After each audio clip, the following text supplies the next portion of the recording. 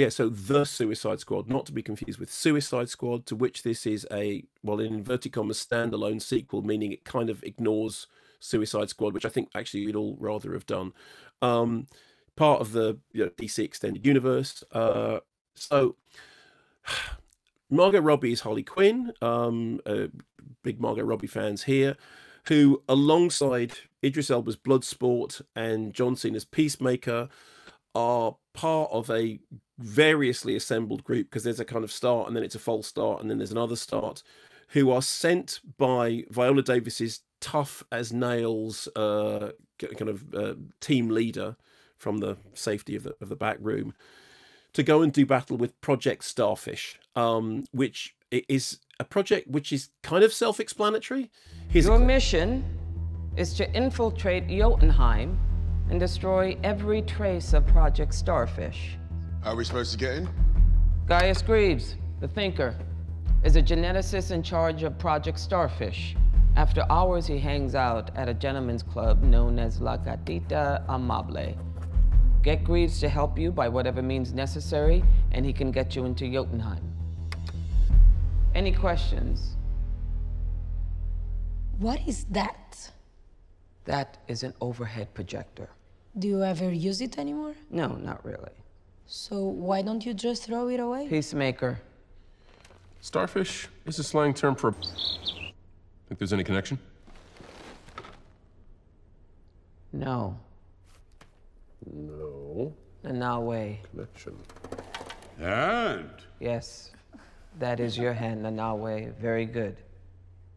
So, okay, the thing that you get from that is that the whole thing is very sort of sarcastic in tone and very sort of postmodern and very what on earth is going on. In fact, there is one moment in it in which it actually pretty much says on screen what the actual F is going on, like in a very sort of literal way. It's written and directed by James Gunn, who obviously was the guy behind the Guardians of the Galaxy movies, and then was dropped from Guardians of the Galaxy 3, and now is being brought back into, I suppose, to save Suicide Squad, The Suicide Squad definite article, as opposed to Suicide Squad no definite article. Suicide Squad, everybody thought was a load of old rubbish, and now this is, let's kind of save it. And what he does have, I suppose, is the anarchic sensibility that The Suicide Squad kind of requires. So, I mean, this is a film in which Sylvester Stallone providing the voice of a talking shark isn't even close to being the most what on earth is going on moment on screen. You have Polka Dot Man, who's a character who shoots polka dots, who James Gunn described as the dumbest DC character of all time, who is sort of reinvented here in a kind of tragicomic way, which is sort of trying to make sense of Polka Dot Man, but also also having that kind of wry, postmodern, sarcastic take on it. And here's the thing. It is definitely true this is a massive improvement on Suicide Squad.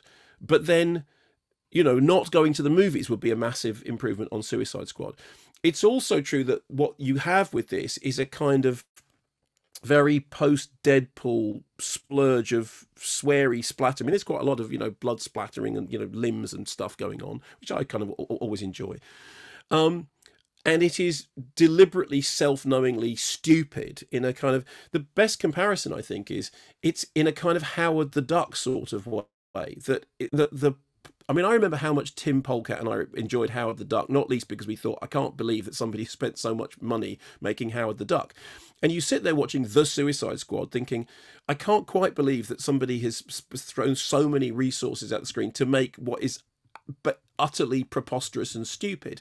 But if you're in on the joke, then okay, then that's fine. And there are things in it that are quite entertaining and things that are quite funny. There are also things in it that aren't. There are things in it that are a little bit like, oh yeah, really? Okay. And my advice would be, if it sounds like your cup of tea, and if you're a big James Gunn fan, which I understand because I've been a fan of some of his other stuff, then you see it on a very, very big screen because it's huge. And the gag is kind of, it's so stupid and so big that big and stupid becomes the thing. And that's why I say it kind of reminds me of Howard the Duck, because the point about Howard the Duck was, it's Howard the Duck. And yet there's all these resources behind it. It's this great big multi-million-dollar studio movie that in the end is Howard the Duck. I would say also, incidentally, the original Howard the Duck makes more sense than this does. And, you know, there's some fun things. There's Peter Capaldi with a bunch of transistors stuck in his head.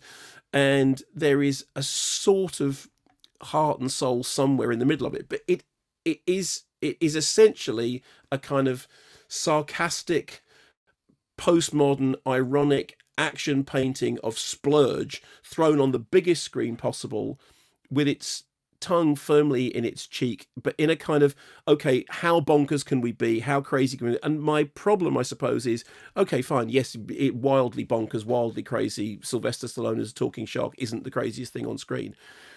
But it's not a huge amount more than that. It's just stuff on the screen, some of which is quite funny and some of which is quite bloody. And it's got, like I said, it's got this sort of false start at the beginning, which is quite, you know, quite knowing. But it did feel like a very big in joke. That's my problem. James Gunn might have been a writer on Guardians of the Galaxy. He also was one of the writers on Movie 43. So that's just put that one out there.